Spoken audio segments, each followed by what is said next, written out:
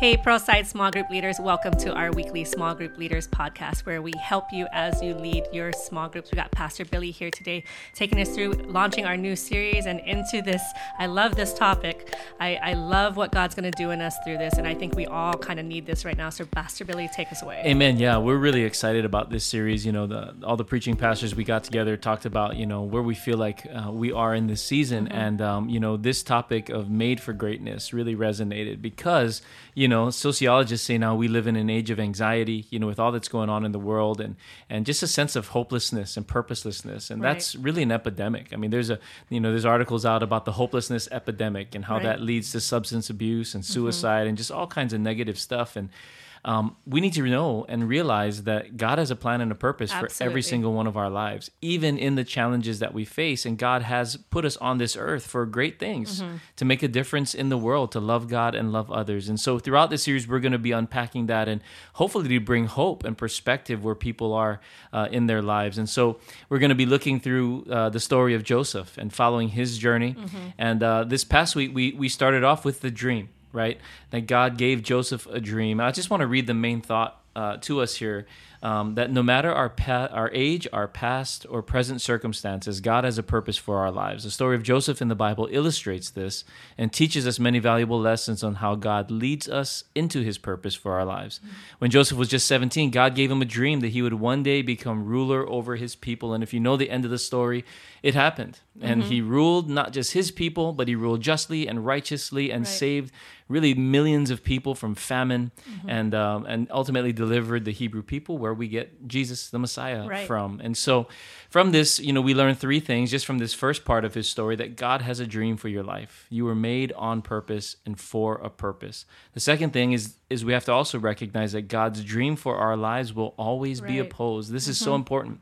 Just as much as we need to know that God has a dream for our lives, we also have to know that the enemy will oppose that dream on every front and in every step. Therefore, when we face opposition, we aren't freaking out, but we know, okay, I know what's happening. The enemy is opposing God's purpose for me, and therefore I need to persevere through walking with him. And then lastly, that God is with us, though, and will fulfill his purpose as we walk with him. That's really the key. And here at Pearlside, that's our heart is to help everyone to walk in their purpose and fulfill it.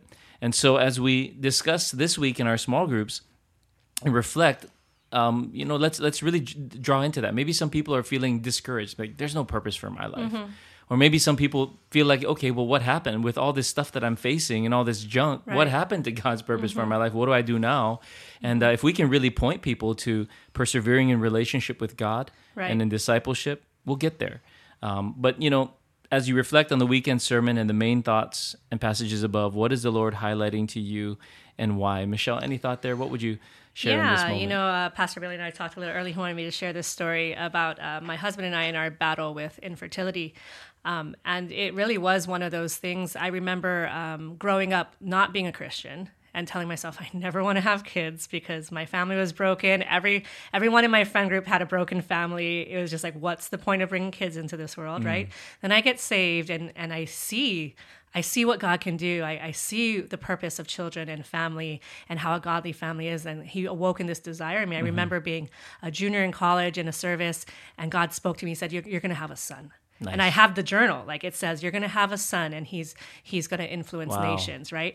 I'm like, oh, okay, I'm going to have a son. Okay, I want to get married, or, you know, and so anyways, I progress in life. I'm following God. I meet my husband. We get married. A few months after you and Naomi got married. And all of our friends around us had a bunch of kids and we didn't have any. And it was this 10-year journey of being told we couldn't have kids. And, you know, at first it was just, you know, woe is me, because all that purpose was, I'm going to have a son.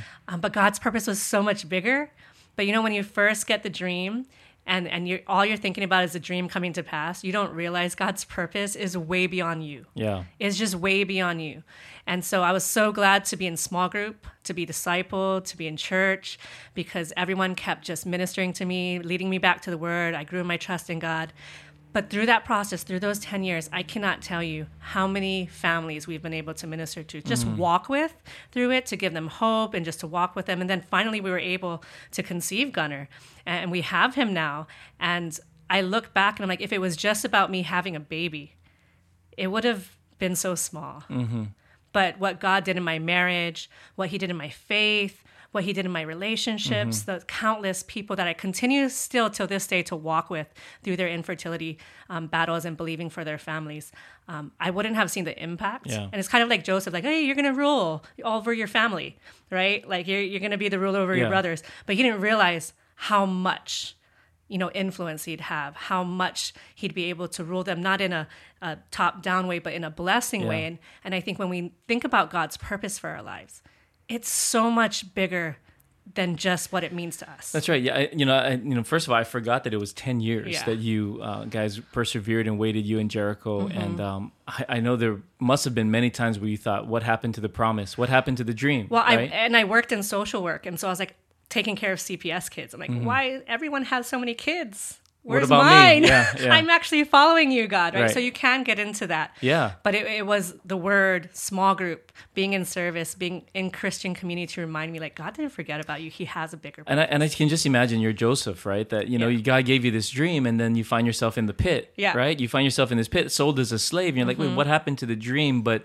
oftentimes what we don't recognize is that the pit and that process of waiting is God preparing you and positioning you. That's right. Like there's a lot of P's if he was in this. Right, if he wasn't in the jail cell, if he wasn't in these places, which we're going to dive into, and just for me, if I didn't go to this certain doctor, I wouldn't have met these other people, and then still to this day, like we went somewhere and this family goes to our same doctor, and we were able to connect with them. We're hoping to get together with them and really, see where God leads that. But it's opened so many doors into so many relationships to be able to tell of the goodness of That's God. Great. And that's God's promise that if we persevere, he will take what the enemy used to destroy us. That's right. And he will bring about his glory. And that's so huge because everyone, leaders, we've all experienced opposition on the path towards fulfilling God's. Maybe you're still facing opposition. I'm facing opposition in my life right now.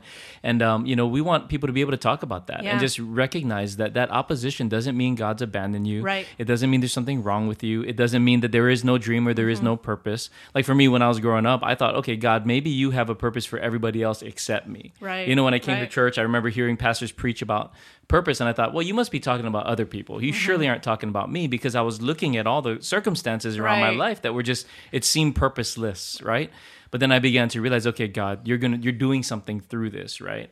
And I think your story, Michelle, really points to that, because to have to persevere for 10 years, continue to be faithful, and then to see what God's done through all of that, positioning you to be a blessing to other people. And then now you have Gunnar. It's like, it's an even greater testimony than if God just snapped his fingers and you had a baby on the first try. It's like, where's the growth in that? And it also really frames us, because we don't worship Gunnar, and we don't like. God really shaped our hearts to realize that through this whole process, our purpose is to make him known. That's good. And so the purpose of having our son is to get into these new environments and new relationships and new schools and new sports teams so that we can make God known. That's great. Early on, Joseph, it's pretty clear that he was a little bit braggadocious about his dream. Can you imagine gathering all hey guys, I just want to let you know, you're all going to be bowing down to me one day, so get used to it. In fact, let's practice right now. You know what I mean? I can just see him being a little arrogant, even telling his mom and dad the same thing. But it was the process of going through hardships that shaped him so that he could really be a righteous and just ruler later on. Exactly. And so there's a whole lot of shaping that happens even in the opposition. So there's a lot, leaders, that you can milk out of this first question. And I know a lot of people in my groups and everything, everyone's going through some hard things, relational things, right? Things with your children, things with finances. There's all these things. And I think with jobs, satisfaction, all that kind of stuff. And I think when we look for our purpose within something minuscule or earthly, like a job or a relationship, then that's when we get dissatisfied. That's when we have a hard time. But if we lift our eyes and look to for God for our purpose, that it's bigger than that, then we'll see that in every season. Yes. He's working out something to position us for what's next. And when we're going through it, it's hard to see it. Yeah. I'm sure when Joseph was thrown in a pit, thrown in a caravan as a slave to Egypt, he didn't realize that God was going to use all of that to lead him exactly where he needed to be. And he didn't necessarily know that he would get free. Yeah, he probably thought he'd be a slave for the rest of his life. Yeah, right. Exactly. And we feel like that sometimes we're in the midst of the circumstance. But, that's why small group is so important. It's a great week to really emphasize the importance of being with each other, and the importance of being in service, worshiping together, the importance of reading your word and praying. This is a great time to really emphasize those things and get back to those spiritual disciplines. Because what we want is for people to talk about the challenges that they're facing, and hopefully through that conversation, you can see the hand of God. Because here's the last point, and this is the key where I'd love to leave us, is that God is with us. You know, it says that the Lord was with Joseph, and therefore he caused him to prosper in the house of Potiphar. So the whole time, during all of that opposition, the Lord was with him. And so we need to help people to see that the Lord is with them, help them to walk with him, because the Lord can be with them, but if we're not walking with him in relationship, we're going to miss it. And so we got to help people to walk with him. And then as we walk with him, he will lead us into his purpose for our lives. And so, you know, there's a lot you can milk out of this conversation. Please do, you know, and, you know, as I know sometimes, you know, we can get to venting in our small groups. Please don't let it become a long vent session. But you know, people need to process, but then we got to help one another to pivot to seeing what is the Lord doing? What do you think the Lord is doing in the midst of that opposition? What do you think he's trying to teach you? What do you think he's trying to form in you for the purpose that God has for you? Those are perfect questions to ask, right? What is God doing? What is he revealing to you? What is he stirring you to respond to? Exactly. Because it's our obedience to him that will continue to have us follow in his purpose. Amen. And we're going to dive more into Joseph's obedience next week. But for now, let's talk about the purpose that God has, the dreams he's put in our heart, the opposition we faced, and how we can find Jesus in the midst of it. And have a great conversation this week, leaders. Let's have some wonderful conversation. Be prepared to share a little bit of your story, some of the oppositions you face, how you persevered, and let's help other people to see what God's doing in their lives as well. Absolutely. And this is a great time to invite someone that maybe is walking through something and doesn't know God. So let's stir our groups to continue to invite, to pray for those around them that don't yet know God, and let's bring them into these environments. Amen. All right, guys, have a good group. Have a great group. Thank you.